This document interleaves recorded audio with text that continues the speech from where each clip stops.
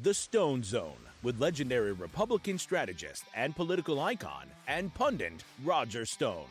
Stone has served as a senior campaign aide to 3 Republican presidents. He is a New York Times best-selling author and a longtime friend and advisor of President Donald Trump.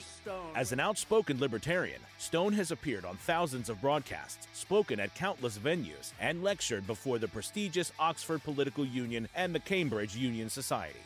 Due to his 4+ decades in the political and cultural arena, Stone has become a pop culture icon. And now, here's your host, Roger Stone.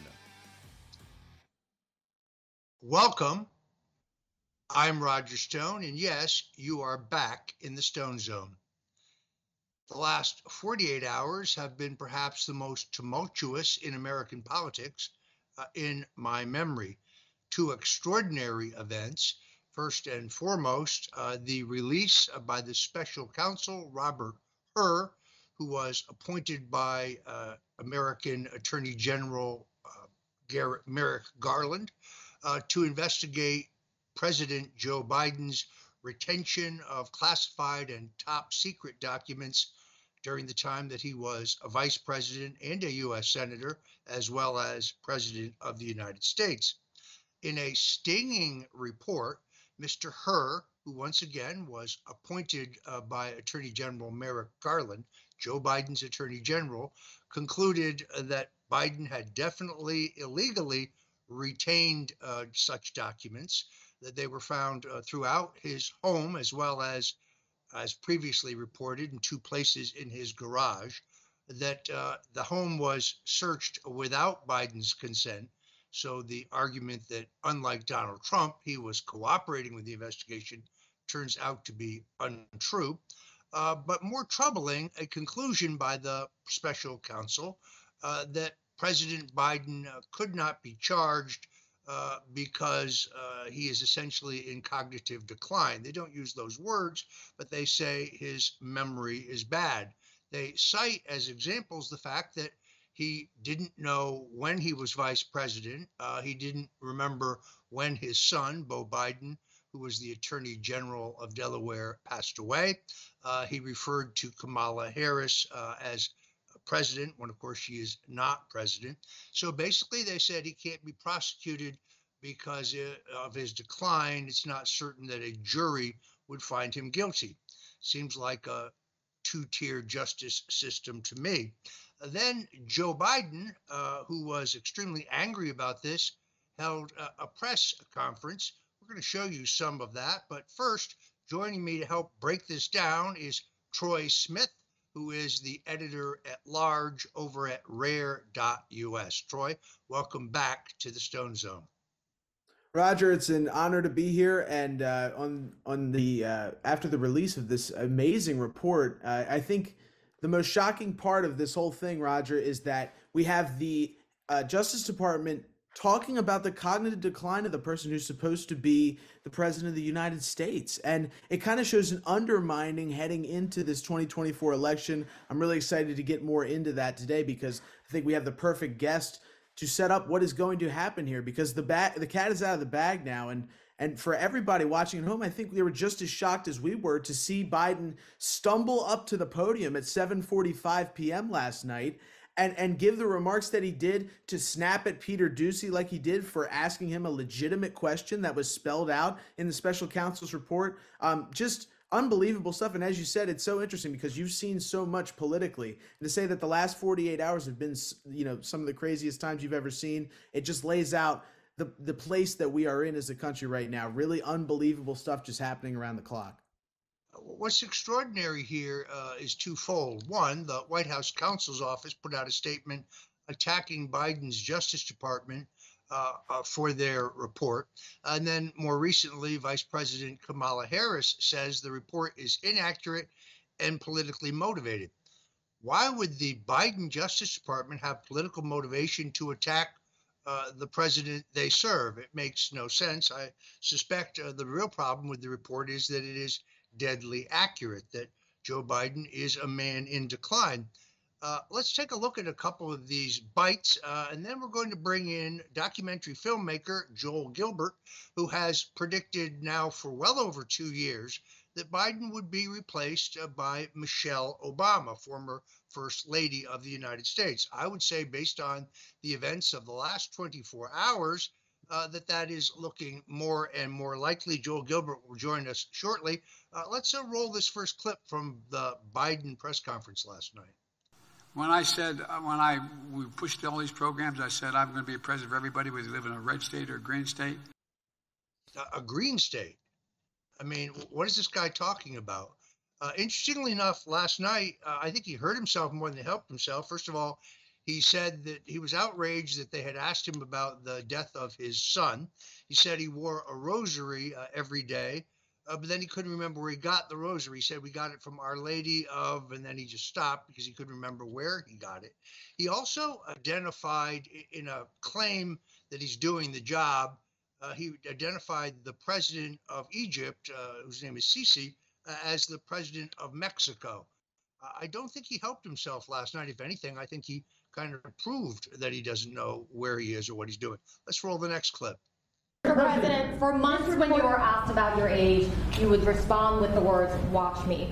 Many American people have been watching, and they have expressed concerns about your age. That is your judgment. That is your judgment. That is not the judgment of the press. They express concerns about your mental acuity. They say that you are too old. Mr. President, in December, you told me that you believe there are many other Democrats who could defeat Donald Trump. So why does it have to be you now? What is your answer to that question? Because I'm the most qualified person in this country to be president of the United States and finish the job I started. That is vintage Joe Biden, arrogant, pompous. It's funny because you may remember about a year and a half ago, I think Senator Lindsey Graham said that regardless of what you think of his politics, you got to admit one thing: Joe Biden is a nice guy. Actually, nobody I know who knows him, and I know many people who know him and who have known him a long time, none of them would describe him as a nice guy. All of them would describe him as a narcissistic, difficult prick with quite an ego. He imagines himself as a Kennedy. And I'm going to ask Joel Gilbert this question because I don't think Joe is going to go silently into that good night if Barack Obama and others now looking at polls are deeply concerned, as they should be. Let's take another look at Joe Biden last night. Something the special counsel said in his report is that one of the reasons you were not charged is because, in his description, you are a well-meaning elderly man with a poor memory. I'm well-meaning, and I'm an elderly man, and I know what the hell I'm doing. I've been president. I put this country back on its feet. I don't need his recommendation. It's How totally bad is your memory, and can you continue as president? My memory is so bad I let you speak. That's your memory has gotten worse, Mr. President? My memory has not gotten. My memory is fine. My memory. Take a look at what I've done since I become president. None of you thought I could pass any of the things I got passed. How'd that happen? You know, I guess I just forgot what was going on. Again, the arrogance factor. First of all, look at what he's done as president. Indeed, record inflation, record gasoline prices, food shortages, an open border that has manifested itself in a crime and drug epidemic, shipping $250 billion to a war in Ukraine that our Ukrainian allies are losing. The myth of Bidenomics is particularly extraordinary. They basically cooked these numbers to give us what appears to be a lower inflation rate, and a lower unemployment rate. We'll come back to that. I'll show you exactly how they've been cooked. But this guy actually thinks he's doing a good job, but it doesn't demonstrate itself in his job approval ratings, does it? The American people are certainly not feeling better about America or about the economy. So joining us now to help build this out, Joel Gilbert, who is very famous for his documentary film regarding Barack Obama, a man who has really been out ahead of the curve on this whole thing. Joel Gilbert joins us now. Hi, Roger. Great to be back with you. Thank you. Thank you so much for being here.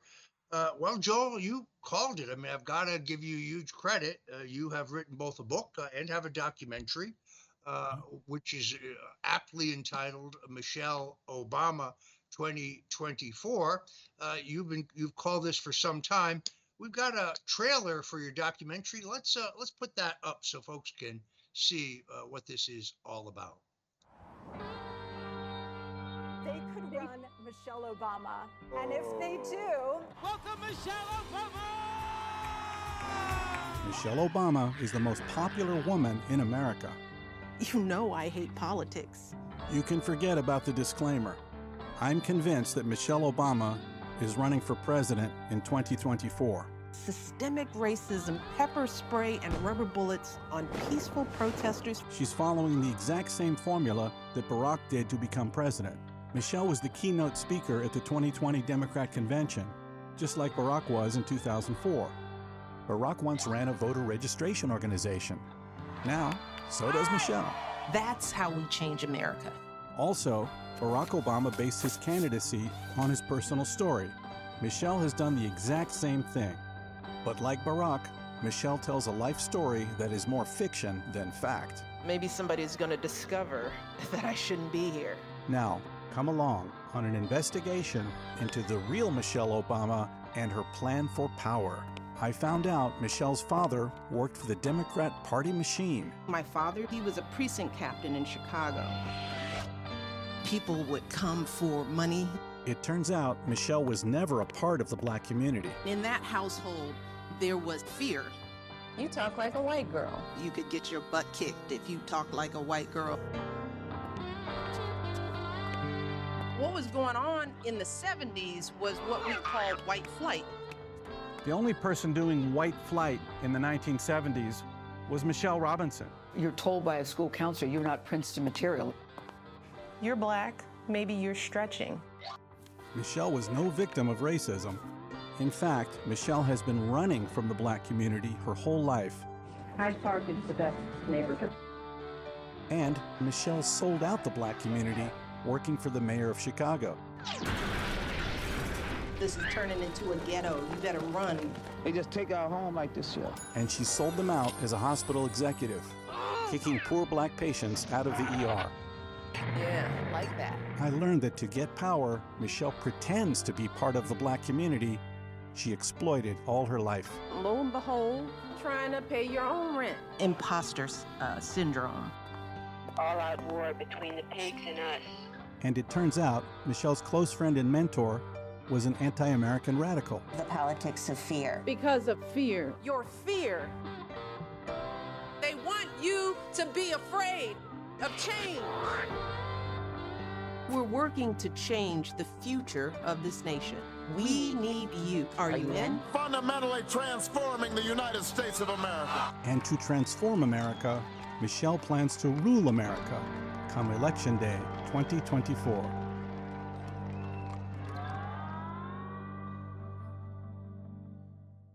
Folks, if you're just tuning in, joining me here on the Stone Zone, in addition to my regular co-host, Troy Smith, is documentary filmmaker Joel Gilbert, who's based in Los Angeles.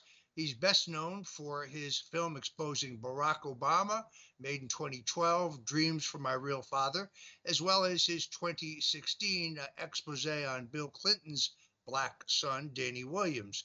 His other films include There's No Place Like Utopia, the hysterically funny Trump, The Art of the Insult. He's also produced films on Bob Dylan and Paul McCartney. His current blockbuster, as you just saw the trailer, is Michelle Obama 2024, her real life story and her plan for power.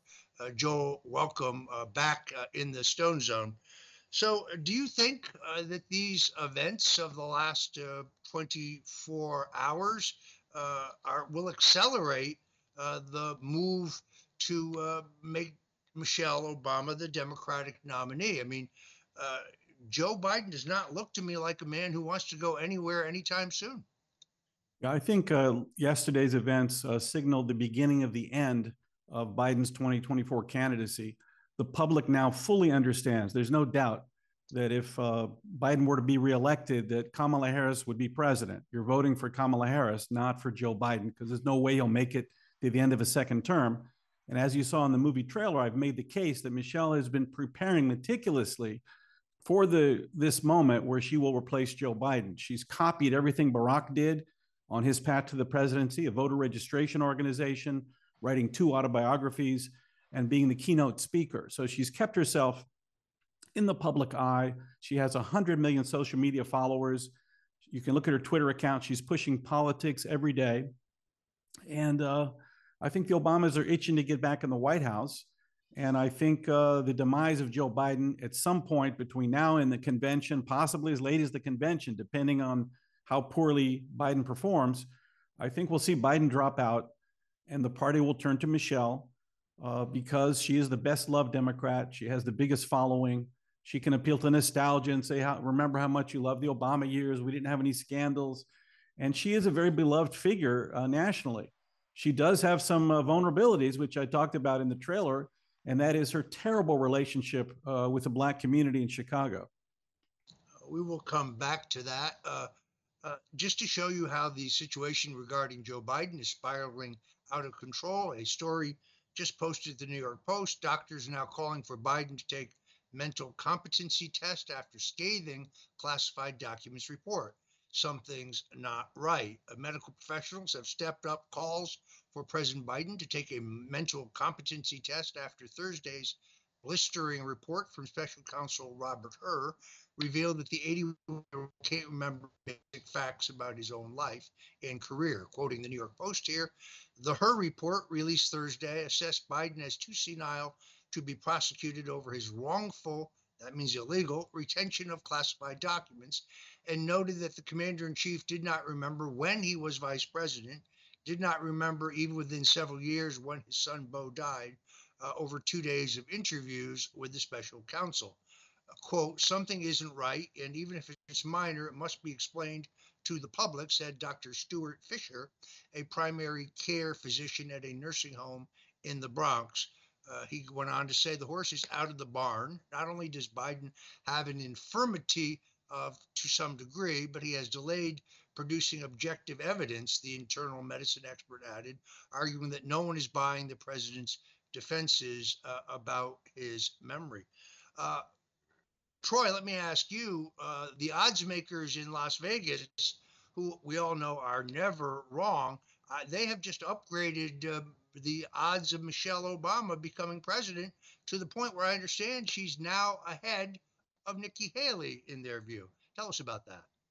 That's right, Roger. If you look at the Las Vegas odds right now, Michelle Obama's actually moved into 3rd place ahead of Nikki Haley now, and she's actually gaining steam up to 8.8% chance that she's going to be president. So I think that just kind of highlights what Joel's pointing out here. It's just that the cards are set perfectly. They are set up perfectly for Michelle Obama to step in. And I just had a question I think that I wanted to ask Mr. Gilbert here. Is just talking about his one thing that's been on my mind about this Michelle Obama thing since the beginning, because we've talked about this quite a bit, is the incident involving the house chef in Martha's Vineyard. And that came up just a few months back, and it seems to have died down. But I was wondering, do you think that had an effect on Michelle Obama kind of waiting to step into the spotlight? I'd like you to speak on that a little bit, please.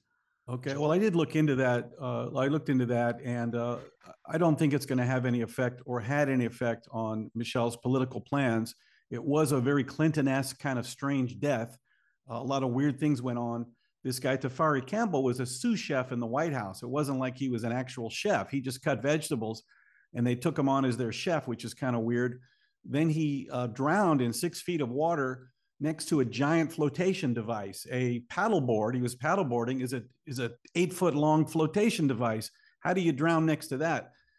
So we didn't really get a lot of answers. We don't know about the toxicology. If he had a heart attack, there's a lot we don't know.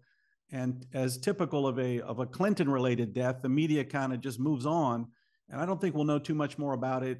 And I don't think it'll affect Michelle's political plans unless some very big news comes out that we don't know about.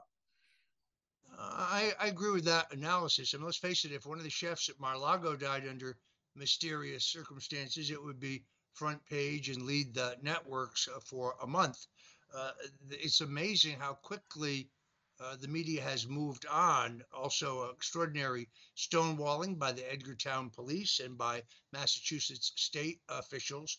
That the whole story really doesn't add up. The chef in question actually had pictures up on his Instagram feed. He's obviously a strong swimmer based on those videos. Yet I checked the bariometric charts. The place he drowned, Joel's exactly right. He should have been able to stand up without any problem. So it's amazing the way the media just moves on. Joel, you and I both have taken some substantial hits for our very early prediction. Many people told us they were wrong. I stood up at Turning Point USA last year and I made this prediction, and we might even have that video. Let's see. Now, as a veteran of many years in American politics, I'm going to tell you something somewhat shocking. Joe Biden will not be the nominee of the Democratic Party in 2024. Kamala Harris will briefly become president, but the only way in their party they can replace a woman of color is with another woman of color. And yes, you heard it here first. The Democratic nominee for president will be Michelle Obama. They have already rigged their primaries. The reason that they have canceled the Iowa caucuses and the New Hampshire primary is to put South Carolina, a state where a majority of the Democratic primaries or primary voters are African Americans, and they will allow Gavin Newsom to purchase the vice presidential nomination, but the Obamas will hold him up for $600 or $800 million to do so. You heard it here first. When Steve Bannon says it in 3 weeks, remember I said it first.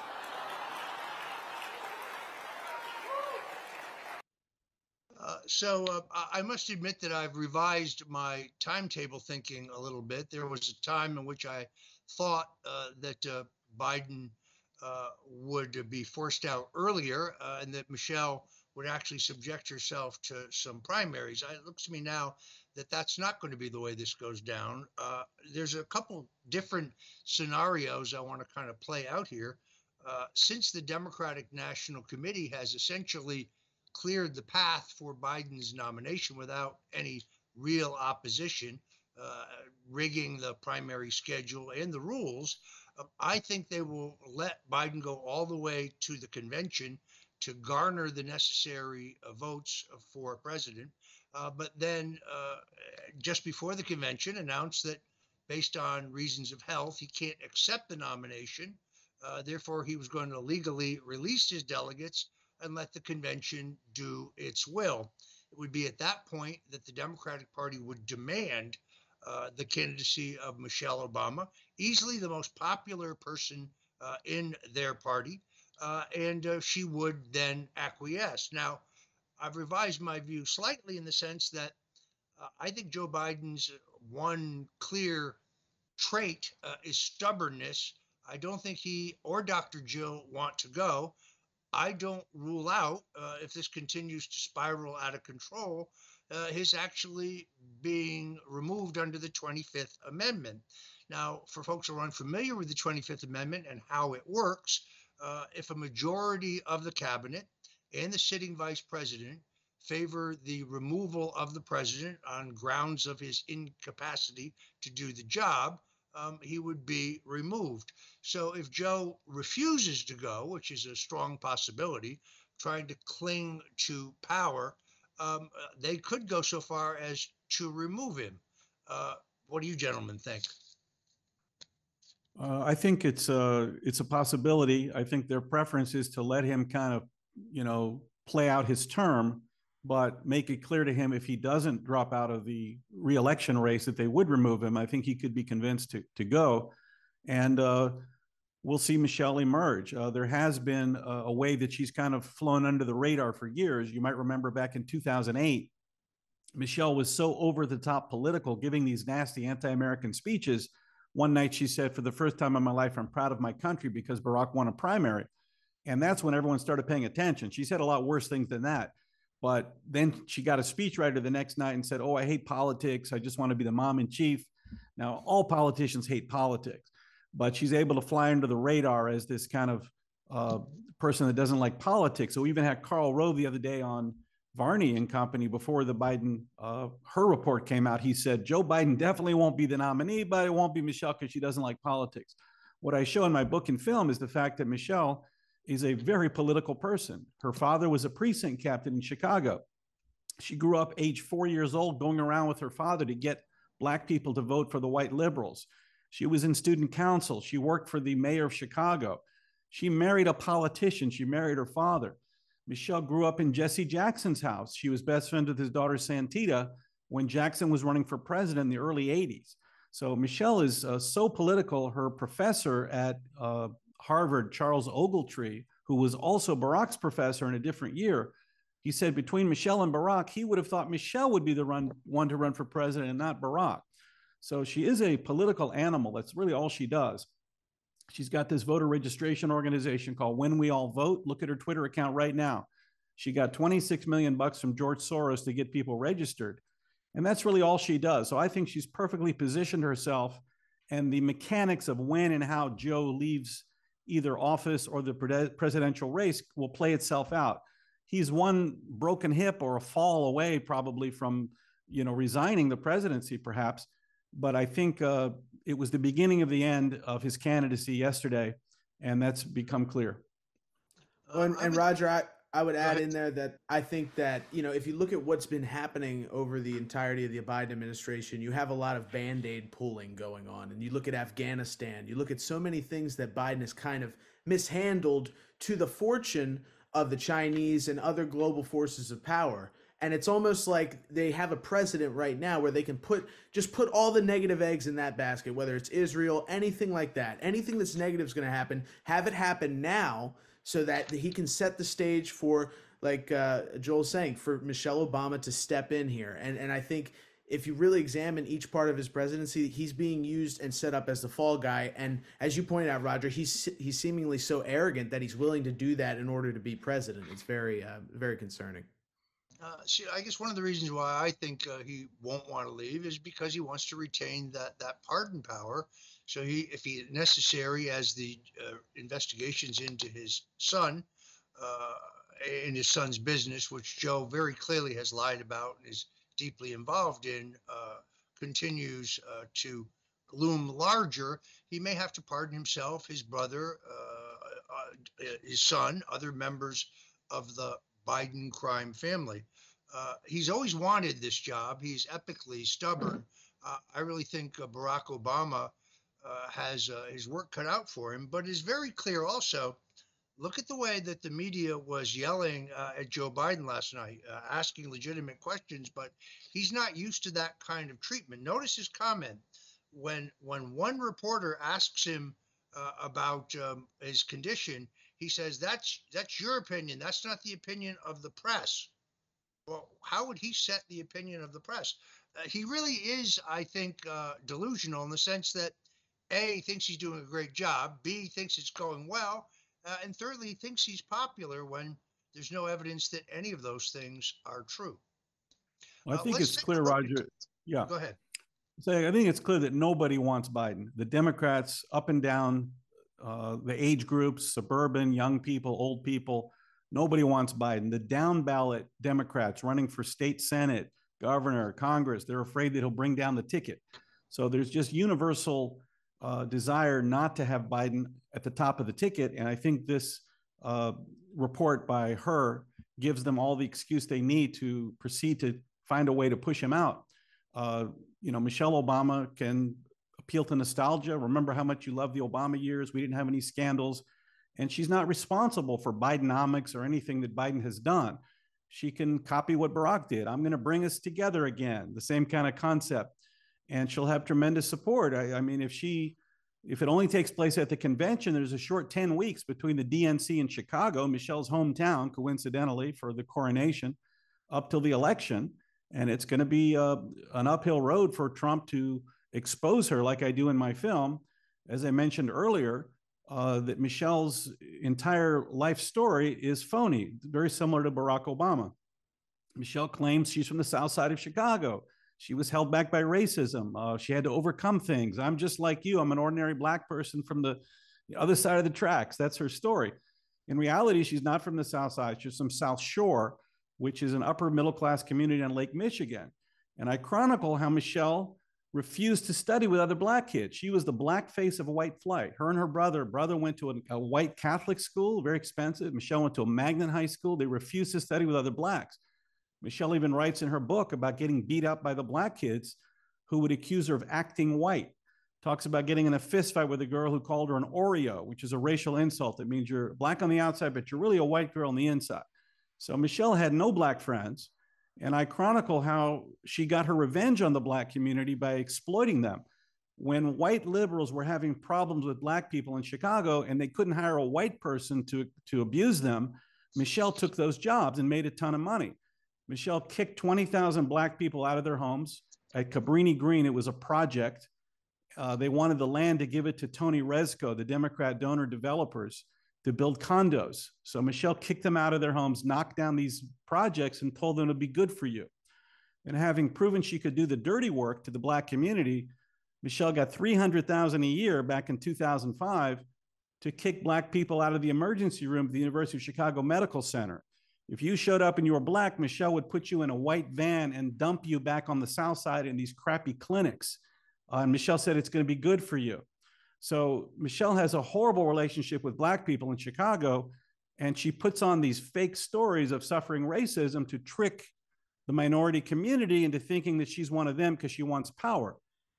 I think the way Donald Trump can expose this, because I do believe that Black voters are very sensitive to people selling them out, I think if he just started tweeting every day, Michelle, are you going to apologize for what you did to the Black community in Chicago? Are you going to apologize for denying them access to healthcare, kicking them out of their homes?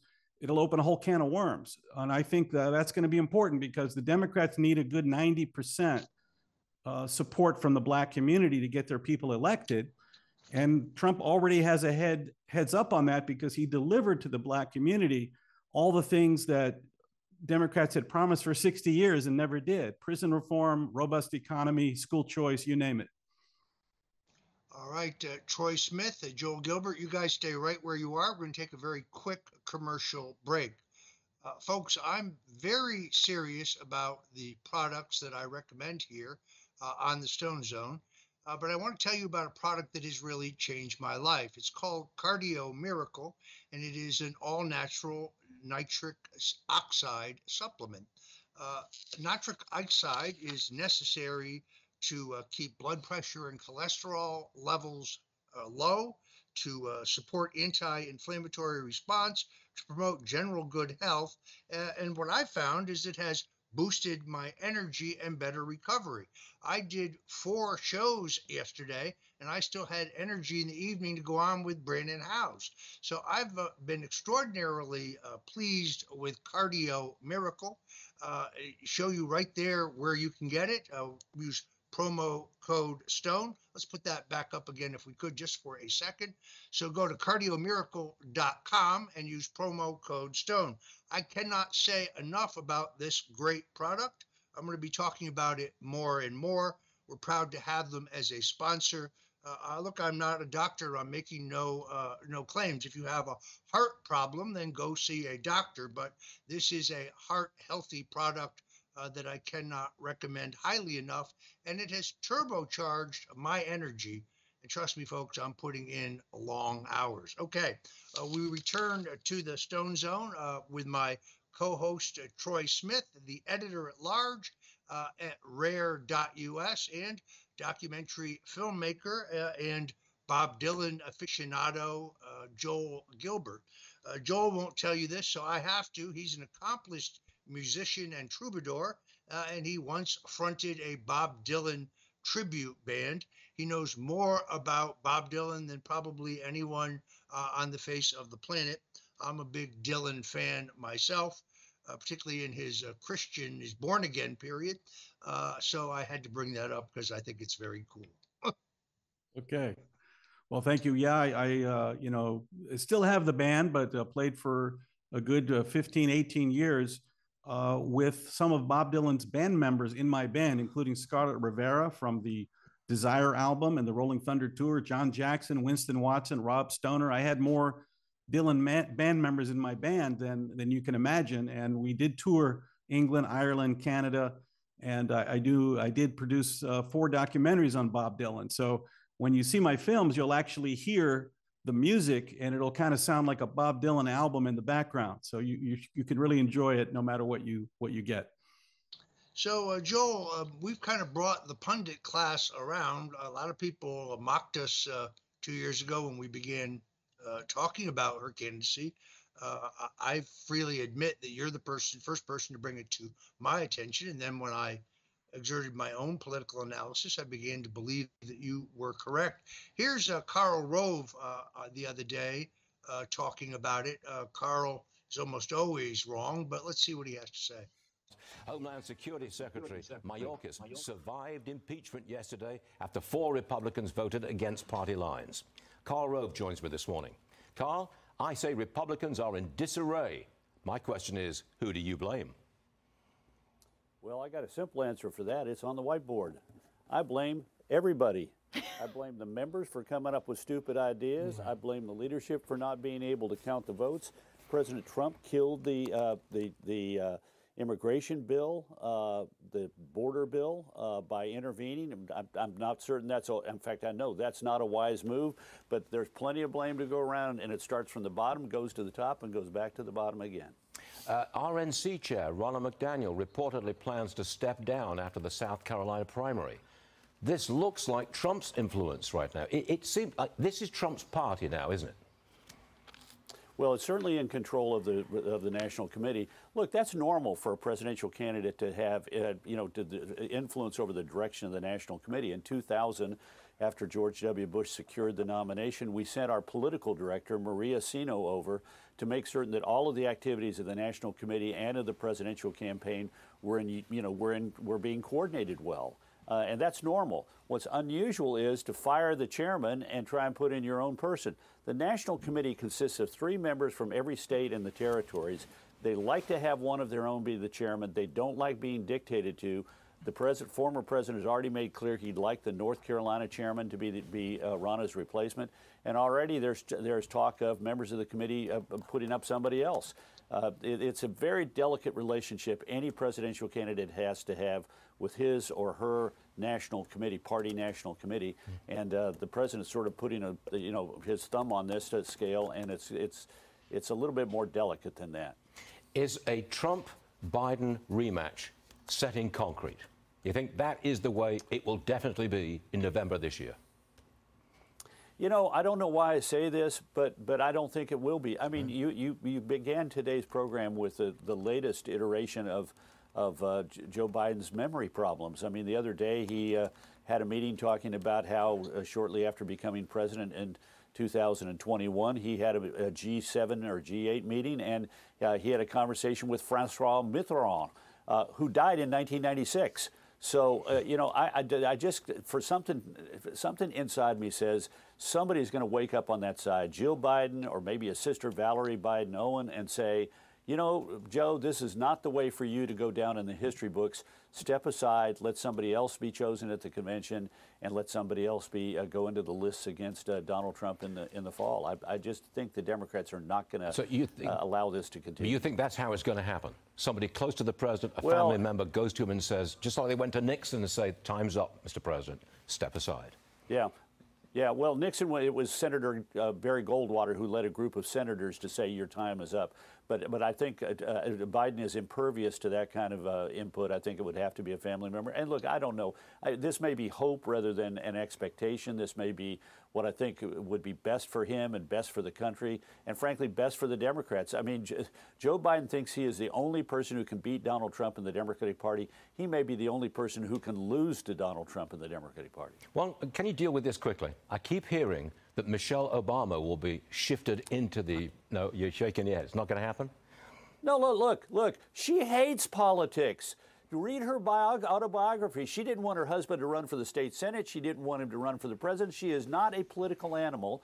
And besides, look, Barack Obama was my charge at the White House. I dealt with him for 3 years. He's a smart guy. He would know that if Michelle Obama woke up tomorrow and said, you know what, I've decided after a life of hating politics, I want to be the vice presidential running mate or run for president, people would say, you know what, that's Barack trying to get a third term as president, and they wouldn't go for it. But the starting point is she hates politics. This is a weird obsession of a conspiratorial right, and it's just lunacy, pure lunacy. I had to deal with this in 2020 when this was running through the President Trump's reelection campaign. They thought somehow or another Biden was going to be pushed aside by Obama. Andrew Cuomo was going to be the Democratic candidate, and his running mate was going to be Michelle Obama.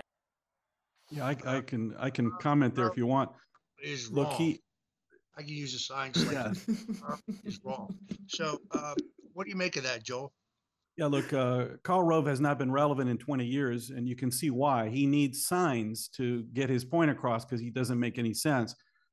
He said that Michelle didn't want Barack to be in politics or run for state senate. No, Michelle was the treasurer of his campaign for state senate. She campaigned heavily for him.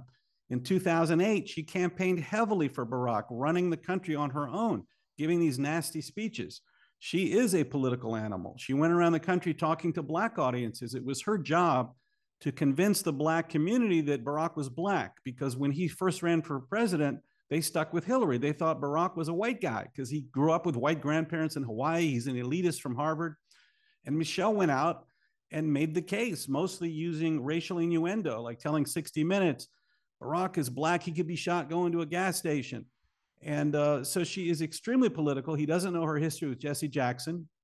He doesn't know her father was a precinct captain. He just doesn't know. Now, he's come around a little bit and he's saying, look, Biden's not going to run, but he's not there yet. It's people like you and me, I think Monica Crowley early on, and a few others said, it's not going to be Biden. And Michelle is perfectly positioning herself for that opportunity, not for the third Obama term, but for the fourth, because it's very credibly been documented that the entire Biden administration is the third term of Barack Obama. It's all his people. He's running things from DC. And I believe that Michelle is set up, and people like Karl Rove will come around with his little whiteboard, and say that, and admit that he was wrong. I think we actually have this video where Barack Obama famously tells Stephen Colbert, who used to be funny but no longer is, his dream of a third term. Can we roll that? What you know now, do you wish like you had a third term? And I used to say, you know what, if I could make an arrangement where I had a stand-in, a front man or front woman, and they had an earpiece in, and I was just in my basement in my sweats, looking through the stuff, and then I could sort of deliver the lines, but somebody else was doing all the talking and ceremony. Wow. I'd be fine with that. There you have it. I think that's exactly what we have today. Joel, so I want to address this. It's a delicate question.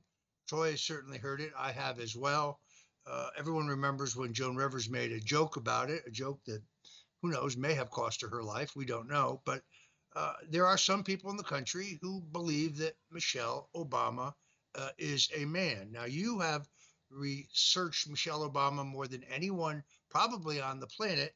I know you disagree with that. Tell us why you say that. Well, there's Michelle's photo right there when she was in dance class in high school. I've been to Chicago. I've talked to 3 of Michelle's boyfriends, her high school and elementary school classmates, a Korean kid named Teddy Ford, who was Michelle's first kiss in the first grade. I've spoken to her mother. I've seen hundreds of photos. Michelle absolutely has always been and is female. It came up as a joke because Joan Rivers was asked by TMZ, will we ever have a gay president? And her sense of humor, she said, well, we already have a gay president and Michelle's transgender. And then when she died 2 months later under strange circumstances, the internet kind of took off with that. I can assure you Michelle Obama is a total phony. She's a race hoaxer. She fakes her background to manipulate minorities to get power.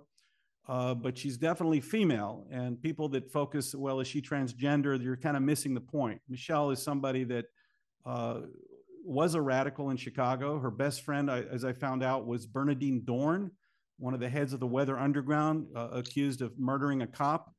And her husband, Bill Ayers, was a buddy of Obama. Michelle and Barack used to go to their house for dinners for years.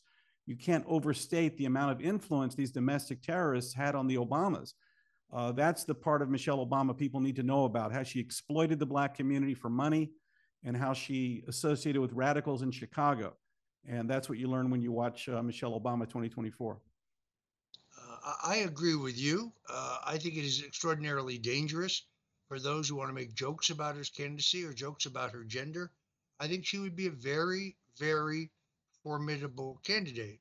You make a good case that Trump in his campaign would have to figure out how to make the case that in fact it's Michelle Obama who is the racist, not Donald Trump. But she's an icon. She's beloved. You tell about attending an event that she did with Oprah.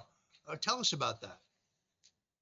Well, she was promoting her second autobiography, The Light We Carry, here at the YouTube Theater in Los Angeles, 6,000 seat theater.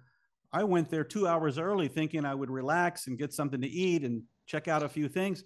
And people were lined up 2 hours early. They all had tickets. It was like a campaign event. They were screaming for Michelle, dancing. She's a pop culture figure. She's beloved. And in the interview, she did a sit-down interview with Oprah, and she was using race to try to get people to sympathize with her when that's nothing that happened in her childhood. Michelle went to Paris with her French club in high school. I didn't go to Paris. Michelle was in a dance class for 12 years, jazz and tap, doing performances all over Chicago. One funny thing is Oprah said to Michelle, Michelle says to Oprah, she said, "Oh, it was so difficult growing up in Chicago. I was only a few Black people in my class, and people would look at us funny, and we had all these problems because we were Black in high school."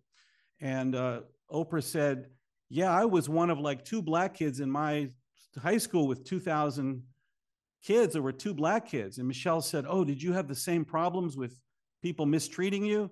And Oprah said, "No, nothing like that ever happened." And it just took the air out of the room, and Michelle went and changed the subject. So Michelle is a big-time race hoaxer. One of her race hoaxes, which you saw in the trailer, she's been telling for 15 years. She said when she applied to Princeton University that her high school counselor racially profiled her and said, "You're applying to Princeton, you're Black, maybe you're stretching." Well, I found out her high school counselor was a church-going Black woman who was an assistant principal named Nan King, who passed away in 2005. There's no way she racially profiled Michelle. But Michelle tells that story because she wants you to think that she was held back.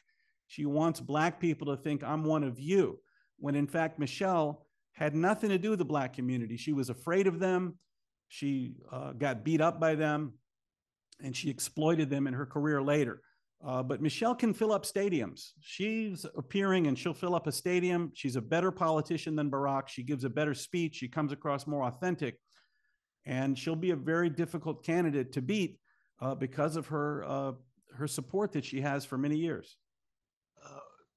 Maria Bartiromo asked Donald Trump about a potential Michelle Obama candidacy. But before we roll that, Troy, your thoughts?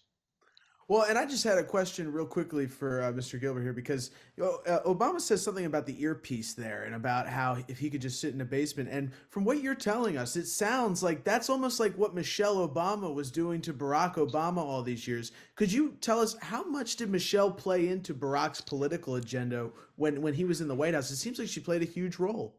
Well, she did. The Obama marriage was always a partnership, a 50-50 partnership.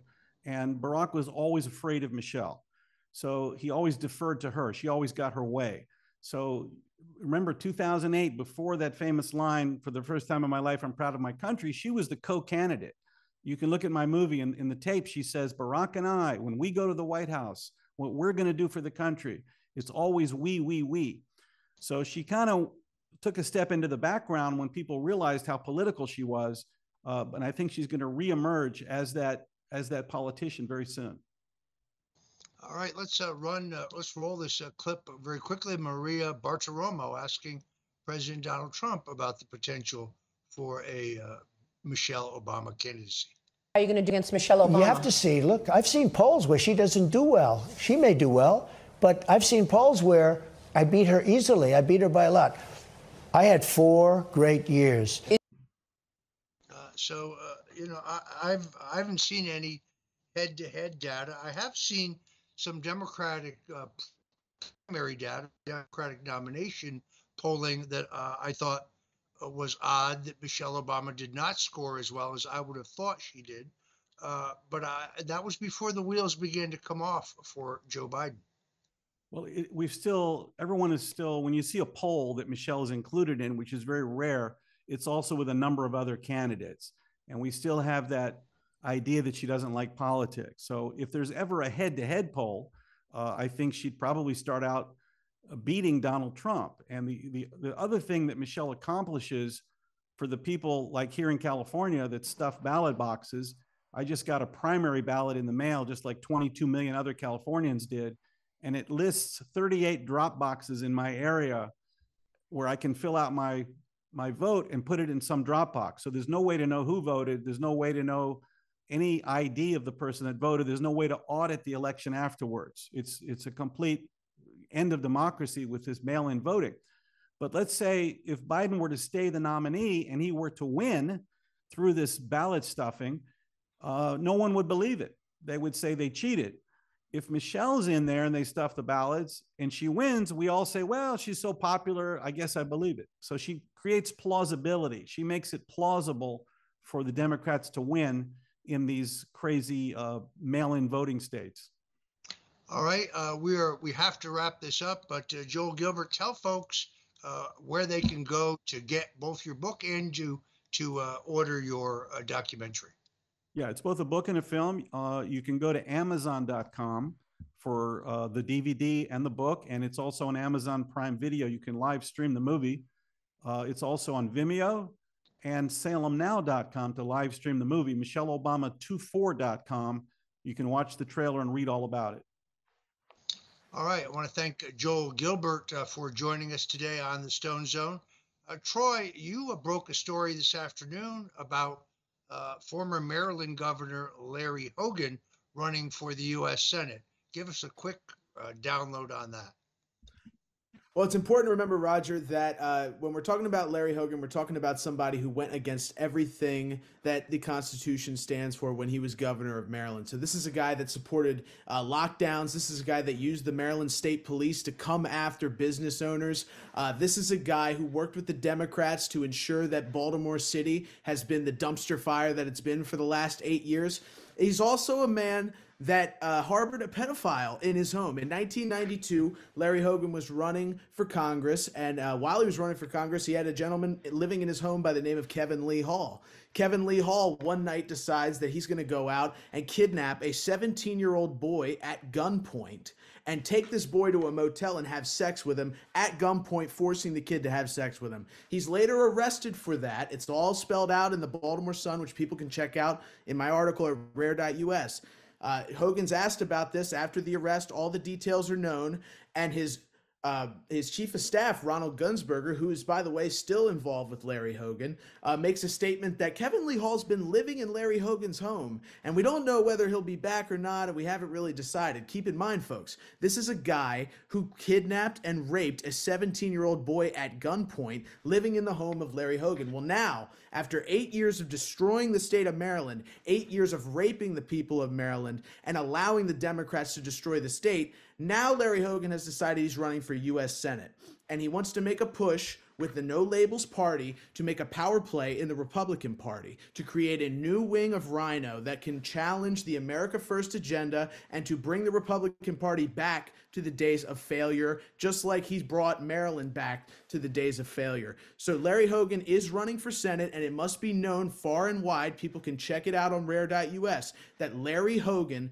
the Rhino former governor of Maryland running for Senate, harbored a pedophile in his home, a known pedophile that he was close family friends with, Roger. I think it's disgusting. And the fact that he gets to go on mainstream media networks and they never ask him about his affiliation with Kevin Lee Hall is disgusting. All right, we have to leave it there, but you always bring the fire, my brother. All right, thanks, folks. This has been a tumultuous and amazing week. I want to thank you all for joining the Stone Zone. Remember to follow us at rumble.com/Stone, Roger Stone, rumble.com/Roger Stone. Please follow us there. Until Monday, I'm Roger Stone. Please tune in to WABCRadio.com Sunday at 4 p.m. Eastern. We have an amazing show. Criminal defense lawyer David Schoen joins us, as does Dr. Jane Ruby, talking about the dangers of the latest generation of flu vaccinations. It's a blockbuster show. You're not going to want to miss it. Until Monday, God bless you and Godspeed.